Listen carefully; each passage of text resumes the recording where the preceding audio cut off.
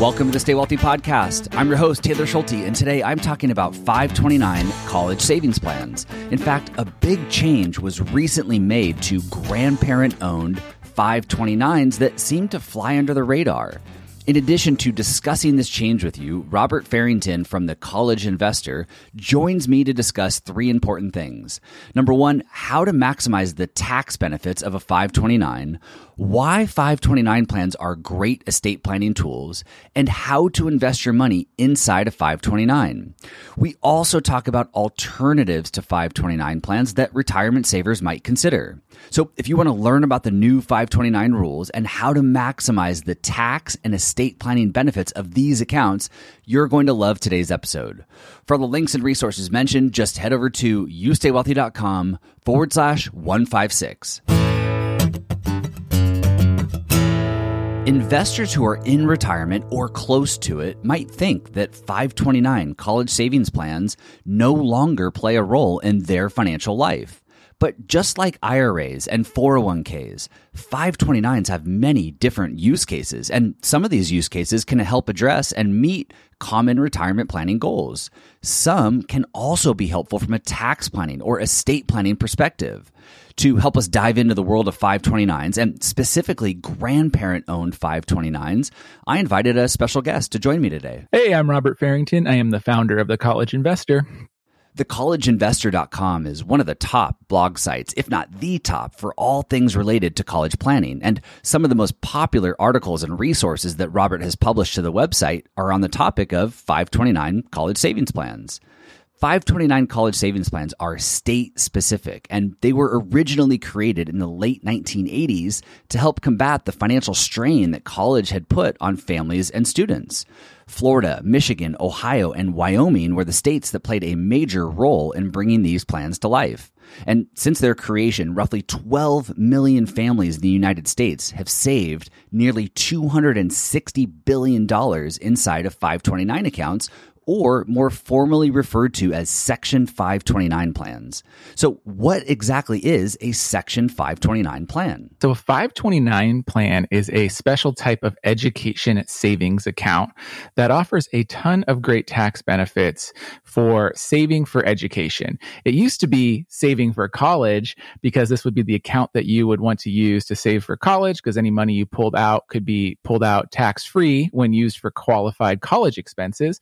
But over about the last 5 to 7 years, Congress has broadened what you can use a 529 plan for. And so now it's really better to call it an education savings account, because you can use it for K to 12 expenses. You can use it for trade school, vocational school. Basically, the definition of what you can use the account for goes a long way. But the money goes in potentially tax-free or tax deferred. It grows tax-free in the account. And as long as you pull it out for qualified education expenses, it'll be tax-free when you withdraw it. I know the Stay Wealthy community loves saving money on taxes, so let's be sure we really understand the tax benefits of 529 accounts. As I had mentioned at the top of the show, 529 plans are state-specific. So while the investments inside of a 529 account always grow tax-deferred, just like an IRA or 401k, and withdrawals that are used for qualified education expenses come out tax-free for everyone across the country, each individual state does have specific rules around the tax treatment of contributions that go into a 529. A lot of states offer benefits for contributing to a 529 plan. So right now, 5 states offer tax credits to their residents to make contributions to a 529 plan. 29 states offer tax deductions to their residents for making contributions to their 529 plan. So in over half of the United States, there is a good tax benefit for contributing to a 529 plan. And then, of course, you do have the tax-free states anyway. So, there's a lot of tax benefits for contributing to a 529 plan that could lower your state tax bill. It's important to note that these are state tax bills and state plans. The federal government doesn't get too involved on 529 plan regulation, and there's no federal tax break for contributing to a 529 plan. For those of you that do live in a state that provides a tax deduction or a tax credit for 529 contributions, there's an important and sometimes overlooked tax strategy for parents and grandparents to keep in mind each year. Here's Robert with more. There's a huge benefit just putting the money into the account, even if you were to say withdraw it right away. So in some states, let's just say that you are paying for education today. Well, you could literally just funnel the money through the 529 plan. I'll put an asterisk there because a couple states do have a 1-year waiting period, but most of them don't. You could put the money into the account, realize a state tax deduction, and then use the money out of the account, even if it doesn't grow at all, to save some money on taxes. In addition to some states now allowing 529 plans to be used to pay for K through 12 and apprenticeship programs, some also allow funds up to a certain limit to be used for student loan debt repayment. Congress, with the Secure Act, now allows for a $10,000 one-time use for repaying student loan debt. So again, it has the potential to let you use pre-tax money to repay some student loan debt. Or, if we're looking from a parent or grandparent perspective, it allows you to maybe gift some money pre-tax and help somebody else repay their student loan debt, maybe a child or grandchild. However, it's important to note that not all states allow this. So again, these are state-based plans. And so you need to check with your own state law. So this one is the one with the fewest number of states that allow it. Only 23 states allow you to use 529s for student loan repayment. One really interesting thing that I learned through my research for this episode was that student loan debt is not just a problem for our youth. In fact, of the $1.6 trillion in total student loan debt at the end of 2020, borrowers over age 50 accounted for about 22% of it, or about $336 billion. And it's a growing problem, with this number being 5 times higher today than it was in the early 2000s. The over 50 age group is the fastest growing cohort of borrowers in this country right now. And it's kind of interesting because it's like, how do you still have student loan debt over 50, right? And so some people may have just been kicking the cans down the road, but I think a larger portion of this cohort is actually parents that have borrowed for their children's education. So as we talk about, grandparent and parents saving for college, well, why do this generation also have student loans? Well, if they didn't save for it or they didn't plan for it, a lot of them end up borrowing for it. And now as they approach retirement ages, they're like, what do I do with all this student loan debt as I'm looking at, what's in my retirement account, what I need to live off of. And it's really becoming a challenge. And it's one of the reasons I advocate. I'm a big believer that parents should never borrow for their children's education. I know that might be kind of harsh for some people, but I think parents need to put the oxygen mask on themselves, take care of their own plans, their own retirement, because there's a ton of ways to pay for college. They might not all be ideal or best case scenario, but there are a lot of options. When it comes to your retirement, there's not options. You're not getting a loan from the government for your retirement, right? You got to deal with your own house and make sure you're good to go before that time comes. To make matters worse here, what many people gloss over, or what many people don't know, is that student loan debt cannot typically be discharged through bankruptcy. In other words, if you default on federal student loan debt, the government can tell your employer to withhold your pay, or they can seize your federal tax refund, or even garnish as much as 15% of your Social Security benefits. In fact, in 2015, the most recent year that I could find data for, roughly 114,000 borrowers over the age of 50 had a portion of their Social Security benefits seized to repay defaulted federal student loans. The collateral of a student loan is your future earnings. So we talk a lot about like a mortgage. The collateral on a mortgage is your house, right? They foreclose it if you don't pay it. The collateral of your car loan's the car. They'll repossess it if you don't pay it. Well, I think one of the biggest missed arguments today about student loan debt is the collateral. The collateral is your future earnings. You borrowed this money to go to college, or a parent borrowed it, because the goal was, right, to increase your future earnings. As we've all heard the stats, right? You go to college, you make more than if you didn't go to college. Well, on the flip side, if you don't repay these student loans, they will take your earnings to repay it. The government will, private lenders can sue you to get your earnings. So that's the collateral. And I think it's important to frame the borrowing conversation in that.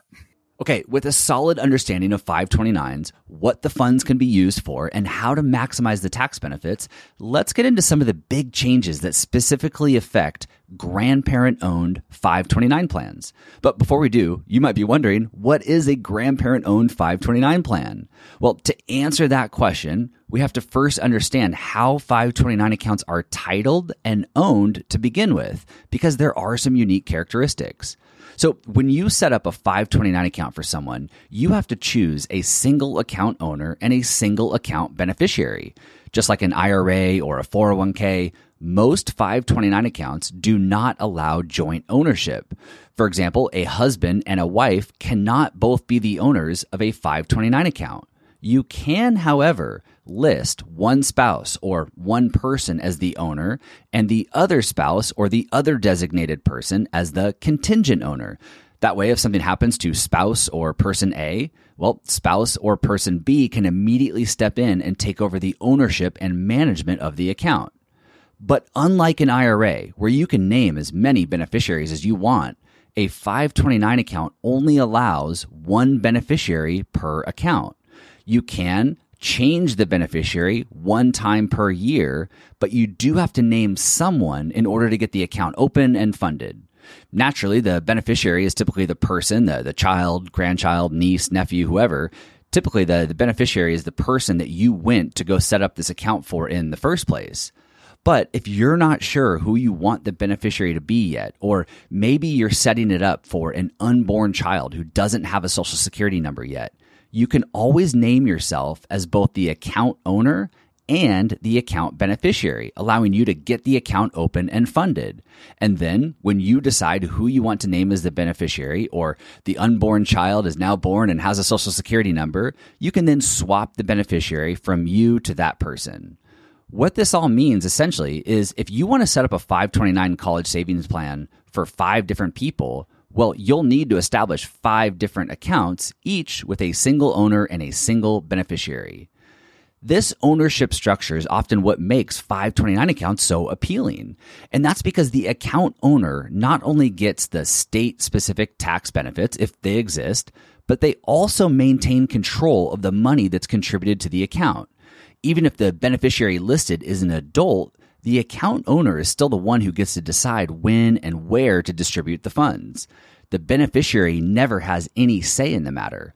Of course, the account owner will ensure that the money goes towards qualified education expenses for the beneficiary because, well, that's why they set it up in the first place. The ownership structure allows the grantor, the person contributing the money, to prevent the beneficiary from using the money to, let's say, buy a new car or invest in cryptocurrency.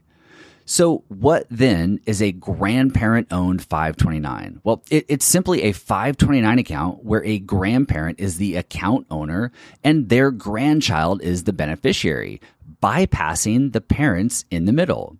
And this is common because the grandparent wants to maintain control of their money. If they made the parent the owner instead, the account and the funds contributed to the account are now owned by the parents. And who's to say the parent or parents don't liquidate the account to go on a nice vacation instead of using the funds to pay for the grandchild's education? Sure, the parent would incur taxes and penalties on that liquidation because it's not going towards qualified education expenses, but it's not enough to stop or prevent someone to do that who has those motivations. In addition to maintaining control, grandparent-owned 529s have always been a hot topic in financial planning because of how the assets inside of a grandparent-owned 529 are looked at and treated on the college FAFSA forms. Before we dig into those specifics, let's quickly break down what the FAFSA form is. The FAFSA is the free application for federal student aid. And so every 17-year-old and their parents will be filling out the FAFSA to see if they qualify for any type of financial aid. And it's important to note that financial aid means scholarships that are both merit and need-based. It means grants that are both merit and need-based, and it means student loans, specifically federal student loans. So if you want any of those things, you have to fill out the FAFSA, the free application for federal student aid. And this form looks at the parent and student's income. It looks at the parent and student's assets. And then it comes out with a number at the very end of it called the expected family contribution. And without getting too in depth, the bottom line is if you have a lot of income and assets, you are expected to pay more for college and you will get less scholarships and grants. And if you have very minimal income and assets, you are expected to pay less for college and you will potentially qualify for more scholarships and grants. The student loans doesn't matter. Need-based, non-need-based, anyone get a student loan, but they have to fill out that FAFSA form. Maybe, like you, when I hear student financial aid, I immediately think of lower income households, families, and students who are truly in need of financial help. But that is a common misconception with regards to FAFSA forms. The FAFSA is basically the key to unlock all these things. The schools will use it to determine their scholarships and grants, whether that's need or merit-based. And then, of course, it's basically your student loan application. So even if you have plenty of assets, if the student needed a student loan, they had to have filled out the FAFSA. And that's a miss for a lot of students because they realize last minute, oh my God, I need student loans. And they're trying to rush to get the FAFSA done and get all this stuff approved right before the deadline. So this is the application you need for any of those things. And I also recommend that people fill it out every single year. So 17-year-old, 18-year-old, 19, 20, like every year of college, just fill out the form. You might not get anything because you have income and assets, but at the same token, you never know. There's a lot of programs, there's a lot of things available, especially from colleges. And yes, it takes a little bit of time, but once you do it once, it's actually fairly easy. You just repeat the process, super simple, spend 20 to 30 minutes of your time, fill out the form. It's important to clarify here that families who are receiving financial aid right now and want to maintain it do need to submit a new form every year. But those who are not relying on financial aid at the moment might still consider tackling this complex form each year as well. Why? Well, as you can imagine, it's hard for anyone to keep up with all the opportunities and grants that are being offered by schools and partner organizations. And completing the form is the only way to know for sure if there's something out there that you specifically might qualify for. But Robert shares a couple of other good reasons as well. One, you might start off as a dependent student in year 1 or 2, right? And then maybe you become an independent student in your remaining years. Maybe your income changes. Maybe the parent's income changes or asset changes. There's a lot of variables. I mean, it doesn't seem like a long time, but 4 years is kind of a long time, especially if you're thinking of a 4-year college career. As noted, and as some of you may have experienced before, the FAFSA form takes some time to complete given the amount of information that's collected. In addition to the basics, your name, social security number, date of birth, etc., families are required to supply information on their income and assets, including bank accounts, investments, real estate, and certain types of businesses that they own. And this is where things get interesting, specifically as it relates to student assets versus parent assets versus grandparent assets.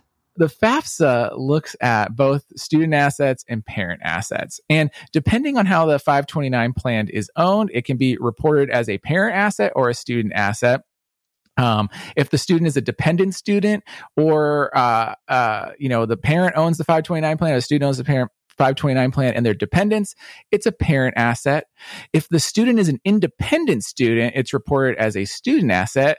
And here's the cool part. If it's owned by anyone else, for example, a grandparent, it's not reported as an asset, right? Because it doesn't fall into the student or the parent bucket of how it's treated. So why this matters is because if the asset is a student's asset, it's their money, It counts a lot more on the FAFSA. It counts up to 20% of the asset value. However, if it's a parent-owned or a dependent student-owned asset, it only counts as 5.64% of the asset value. So that's all that they're going to count towards paying for college. So it's significantly less. And then, of course, if it's a grandparent-owned asset, it counts as 0 on reducing any financial aid.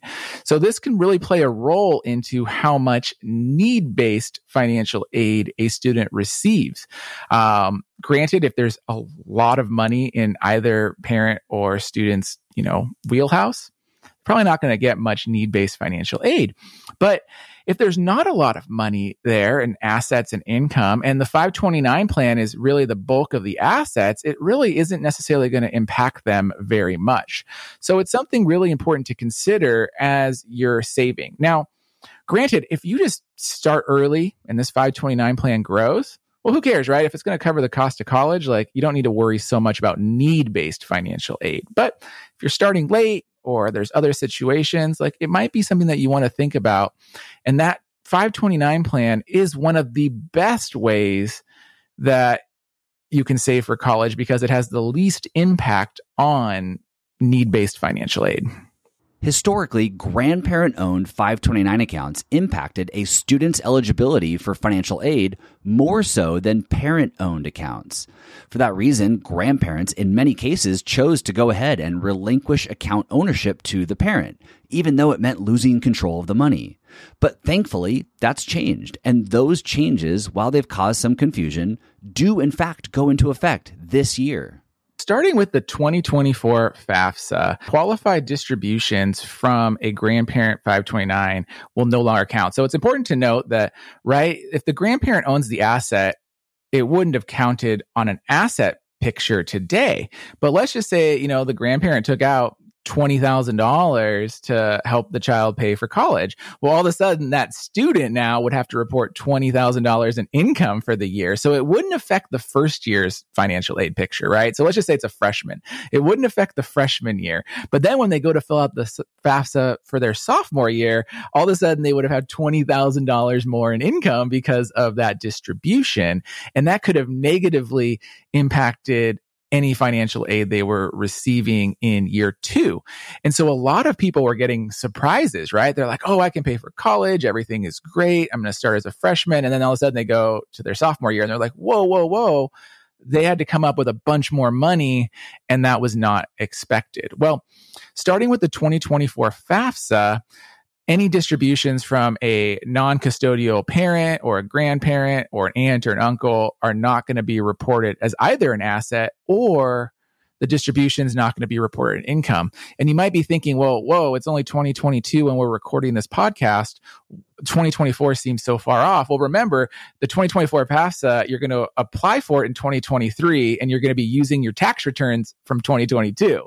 So that's why this year, as of now, those distributions will no longer affect financial aid eligibility in the future.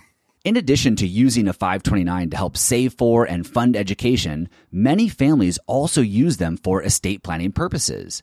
Some tax experts say that it's one of the most underutilized estate planning techniques, and that's because the money in a 529 account is exempt from federal estate tax, and therefore the dollars inside the account don't count towards your taxable estate.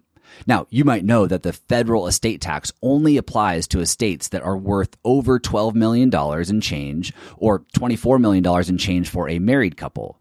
While a very small percentage of Americans are currently above those limits, it's important to know that as it stands today, the limits are set to drop to the $6 million range in 2025. And these limits can and do change quite dramatically. You might remember in 2005 when the estate tax exemption was $1.5 million. So don't get too comfortable with the current amounts, as they are far from being set in stone. Also, there are other, quote, death taxes that are separate from federal estate taxes and don't fall under the same exemption limits. For example, 13 states have state estate tax, and a few even have an inheritance tax. If any one of these death taxes might apply to you when you pass away, well, getting money into a 529 account, an account that's held outside your taxable estate, might be a wise move. Yeah. So, I mean, I think we kind of all know when it comes to estate planning, like either you give it away or the government's going to take it away. So if you're looking at ways to gift, but you also want the gift to go for a cause, well, an education savings plan can be a really interesting tool for grandparents to save for college. So just so you know, there is a limit on how much you can contribute to a 529 plan. There's actually two limits. The first limit is really the gift tax exemption level, which as we're recording this, I believe it's $16,000 this year in 2022. And so, a couple could give $32,000. I'm doing the math right there to one 529 plan per year. But 529 plans also allow what's called super funding, where you can take a 5-year contribution, which I believe now would be 180, maybe not. Don't quote me on that, but they can make a 5-year contribution at one time to 529 plans. So let's think about a situation where a grandparent might have 2 children, and each of those 2 children have 2 children apiece. So maybe there's 6 dependents. Well, you could start gifting out significant chunks of money to these people, and they have to be used for education, right? So if that's a value that you have in your family, or you just don't want them to go blow it on a car, or who knows, right? Well, these plans really only work for education, because one of the things we didn't touch on was if you take the money out for non-qualifying expenses, well, you're going to get hit with taxes and a 10% penalty. So it doesn't make sense to use these plans and accounts for non-education expenses. So if you want to use it for education, well, the money goes in, it can be withdrawn tax-free, and you can contribute significant amounts. It depends on your state, but the maximum amount that you're allowed to have in a 529 plan until they no longer allow you to contribute varies anywhere from $300,000 to $500,000, depending on your state. But that doesn't mean the money won't grow, right? That just means that you can no longer make contributions to your account. So you could potentially gift a sizable amount to these plans and realize that into the future, you can change beneficiaries, you can change account owners. So I've seen families that actually use a 529 plan as effectively an education trust. You could super fund these things, put a ton of money into them. They grow for years and years and years. And then just over time, these families change the beneficiaries to reflect who needs education. And it can be a great way to not only take the money out of your own estate, but you're putting it into a cause that you might value as a grandparent. Here's where it can really be interesting is you have a child and potentially a grandchild. As you let the money sit there, you let that money grow. Maybe the child or the grandchild goes to school. Maybe there's still money left over. There's nothing to say that you can't transfer the ownership to that grandchild, right? And then they give it to their children as the beneficiary in the future. And these things can keep going. There's no, as of now, I'm sure this loophole will get closed in 20 years, but as of now, there's nothing to stop that from happening. While 529s have their fair share of benefits, they are not the only tax-friendly option for parents and grandparents to consider to help save for and pay for education expenses. It's important to weigh all of the options and understand the pros and cons of each before just blindly opening a 529 account, because it's the only solution that you've been presented with. So the Coverdell was like the original education savings plan. They are attractive in some ways, but since 529 plans have grown in what you can use them for, they become less and less attractive over time. And you actually rarely hear about them come up too often anymore. The big benefit with the Coverdell is that you can use it for unlimited amounts of K-12 education funding. So the 529 plan, you can only use $10,000 a year for K-12 tuition only. And that can be a limit, especially some of these private schools at K-12 might be $20,000 or $30,000 a year. So that could be a challenge of a 529 plan, whereas a Coverdell has no limit on, what you can use for K-12, but they do have a limit on how much you can contribute. And this is the problem, is there is a $2,000 annual contribution limit per beneficiary. And so, even if you're thinking about expensive private school, it's like, is your money going to grow enough or anything to even potentially cover the cost, right? So it doesn't get you very far. And so that's the problem there. You also have, just a UGMA, UTMA, custodial account. So these are just taxable accounts, right? But they could be used for anything. So the cool thing is that, right, it's just a taxable brokerage, except it's held in a custodial account for the child. And so there are some implications potentially with the kiddie tax and other things that, could be a negative, right, for this, especially if the balance gets sizable and there's dividends and, growth and sales happening. But on the flip side, there's no limitation, right? So like, because it's just a brokerage account in the child's name, you can use the money for anything, or the child can use the money for anything. And so that's a benefit. And also, when we're talking about the FAFSA, custodial accounts are considered a student asset. So when we were talking about like, what's the worst asset to hold on the FAFSA? Well, a custodial account's the worst to hold. But on the flip side, if there's a significant amount of assets in the custodial account, well, it doesn't matter, but they are going to be counted. The most penalty basically is a custodial account. Finally, you have the Roth IRA. A lot of people talk about, using a Roth IRA to save for college, because one of the benefits of a Roth IRA is that the early withdrawal penalty is waived if the money is spent on higher education expenses, right? So they're like, we can use a Roth IRA to pay for college. And that's great, but I always like to say, whose Roth IRA first off? So a child's Roth IRA or a parent's or a grandparent's Roth IRA, it all makes a difference. So one, a child, how do you get money into the Roth IRA? It's relatively challenging because the child has to have earned income. They might not start getting earned income till later in life. Is the money going to grow? And then part two is Roth IRA money used to pay for college is going to be counted as income the second year. So it's that same problem we talked about earlier, where in year one, it looks great. But then when they pull the money out of the Roth IRA in year two, it's going to be income for them. So they might reduce potential financial aid going forward.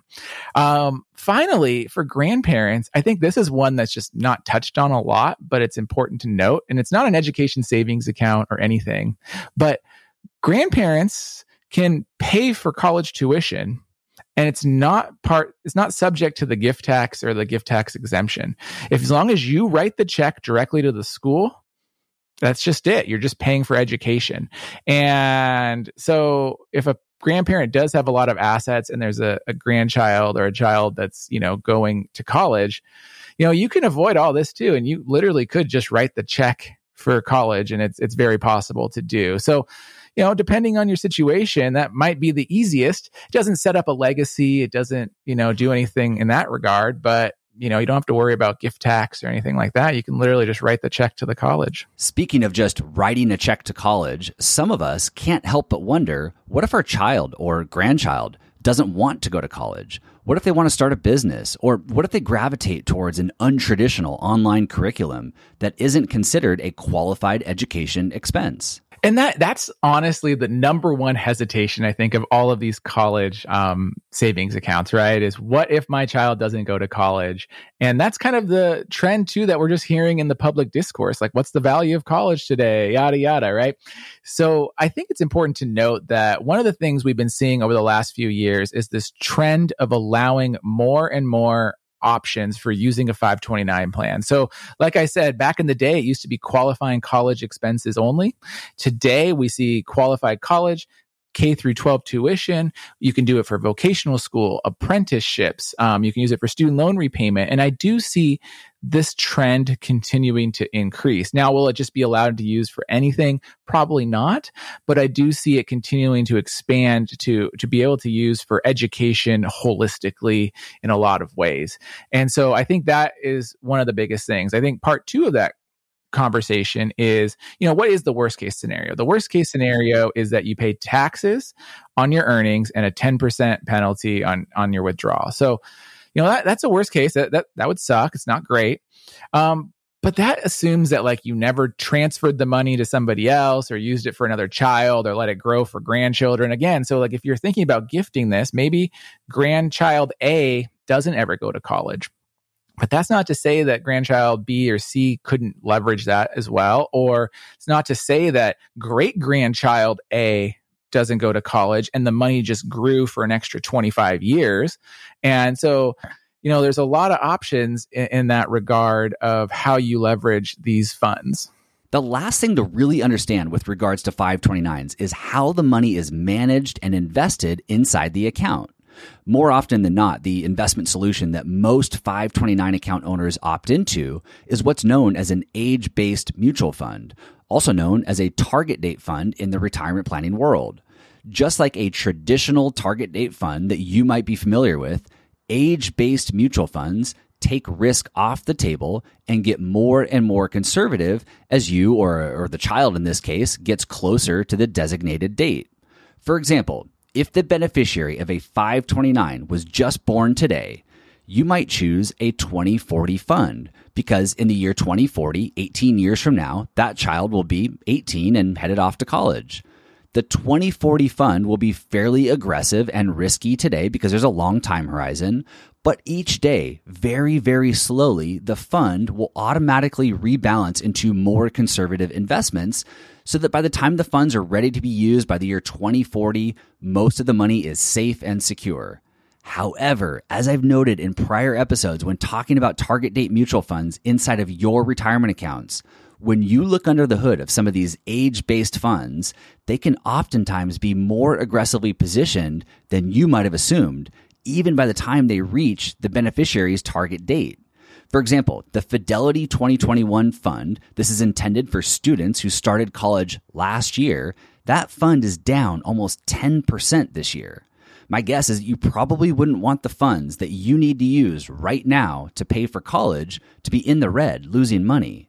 Unlike retirement, college only lasts 4 to 5 years. You don't have a long runway to dynamically and systematically withdraw money to cover your expenses over a 30 or 40-year time period like you do with your retirement dollars.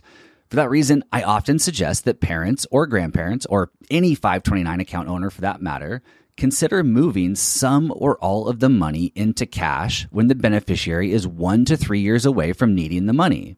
And sure, you might miss out on a few percentage points of growth if the market remains in your favor, but losing money will be 10 times more painful.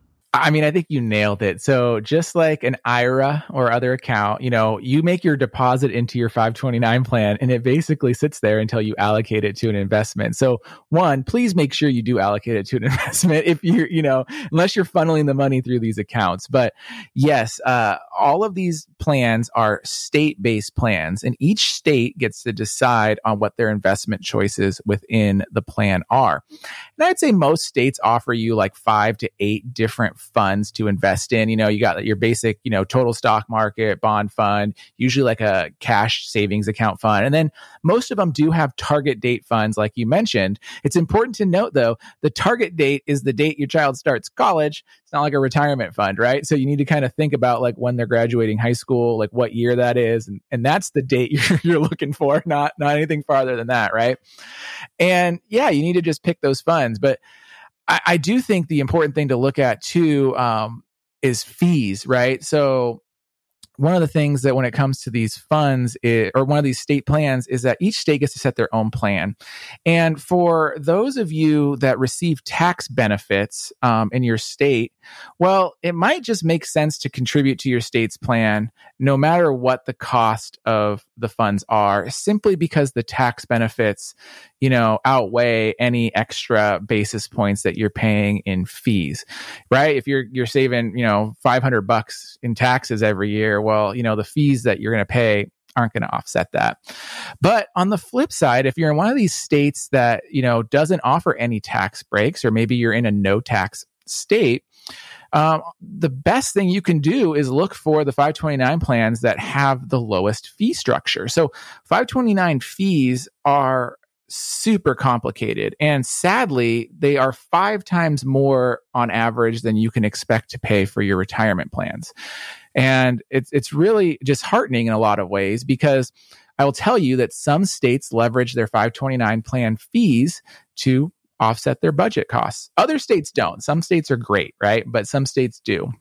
So I would look at your fee structure, because most 529 plans don't just have the fund fees, right? So your listeners are probably familiar with expense ratios and what the fund fees charge, but then there's usually also a wrap fee, and then there's a plan administration fee around all of that. And that's where that money typically goes right back to the state, or is split 50-50 with the state and the plan providers or other ways.